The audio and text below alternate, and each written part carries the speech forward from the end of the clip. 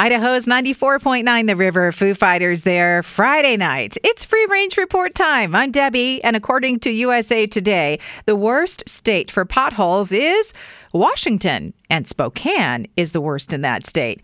Idaho, we rank in the top 10 for the least number of people complaining about potholes. There's a new island off the coast of Japan because of an underwater volcanic eruption a couple of weeks ago. That island is about 330 feet wide.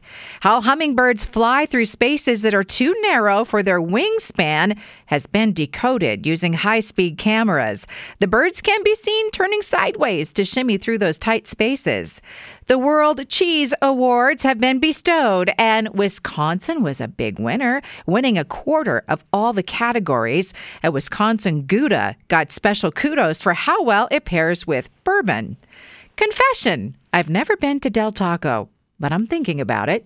Not because of the tacos, but because they've added a new milkshake to their menu. It's Biscoff Cookie Butter Shake, and I love those cookies.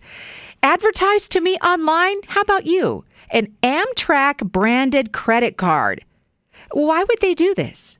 For Boise, is this a clue that Amtrak will be coming back? A lot of people sure hope so. And making your own candles is trending on Pinterest. I remember that being a thing many decades ago, and it was fun. We dipped candlesticks and also made jar candles. Another trend, the foggy fall aesthetic. Fashion for foggy weather. I clicked. It's a lot of big sweaters. That's a wrap on the Free Range Report tonight. Past editions at riverboise.com and on Apple Podcasts.